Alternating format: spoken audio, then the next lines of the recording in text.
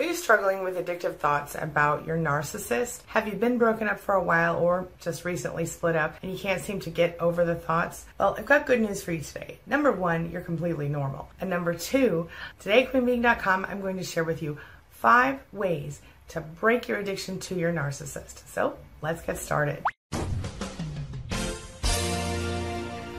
My name is Angie Atkinson, and on this channel I offer free daily video coaching to help you discover, understand, and overcome narcissistic abuse in toxic relationships. I like to call it toxic relationship rehab. So if that sounds good to you, hit that subscribe button and let's get going. How long does it really take to get over a breakup anyway? Let's be honest. One study says that it takes about 18 months to get over a divorce. Another study says it takes anywhere from 3 months to 18 months to get over a regular breakup. Then there's the How I Met Your Mother theory, which says half the length of the relationship. 1 week for every month you were together. Exactly 10,000 drinks, however long that takes.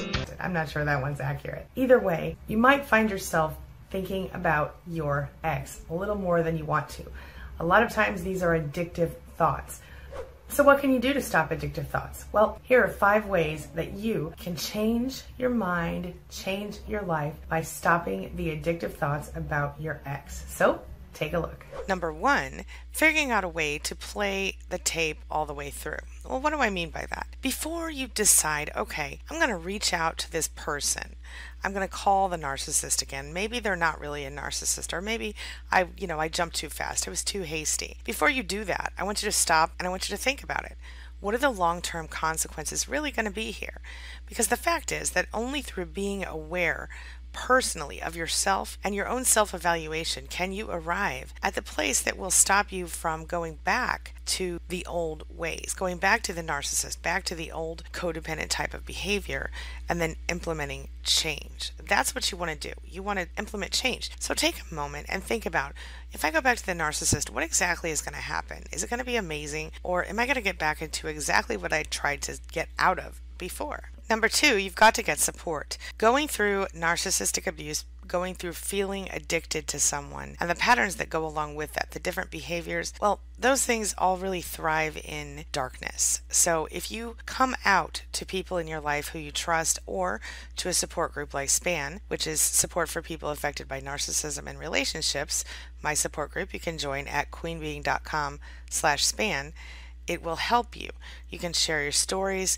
You can talk with people who understand and maybe can provide some really helpful insight. Sure, you can work through it alone, but it's so much easier if you give yourself a little bit of support, because the fact of the matter is it's too simple to return to your old ways, to the codependency, when there's no one holding you accountable.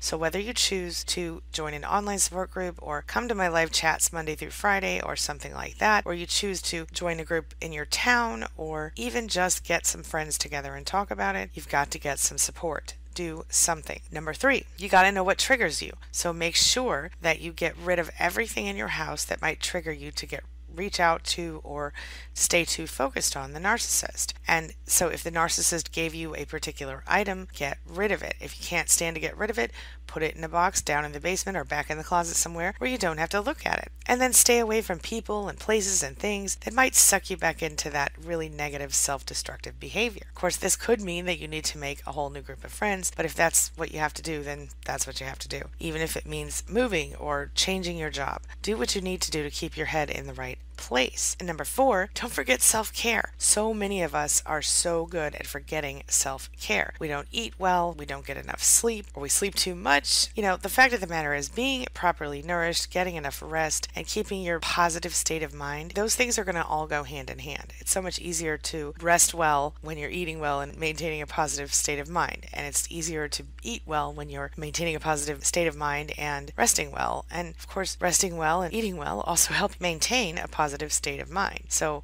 don't forget those things. Go get a massage or whatever. Do something to make yourself feel nice and healthy and good. And make sure that you move your body too, because all of those things will also be enhanced by exercise. Whether that means that you get in front of your TV and you do some Shaun T insanity or something, or you actually just go outside and walk around the block. Do something. Even turning on the music and dancing around the house with your kids can be fun. Finally, number 5, don't forget to shift your focus. Use a pattern interrupt. Do something that is different. One of the best things about going going through this with a support group is that you can contact them as outlets up to a point, because the fact is it's a two-way street. But when you listen to the stories of other people and you practice kindness and you share your own stories, then you change your old addictive behaviors and your old negative behaviors, and you can commit to a new and more powerful, more positive way of thinking. What do you think about that? This brings me to the question of the day. And the question of the day is, have you struggled with addictive thoughts about your ex? If so, let me know your thoughts and your experiences in the comments below, and let's talk about it. Make sure that you check out the videos in the links above and in the description below, because I've shared with you several videos that will help you to stop thinking about that narcissist and start moving forward.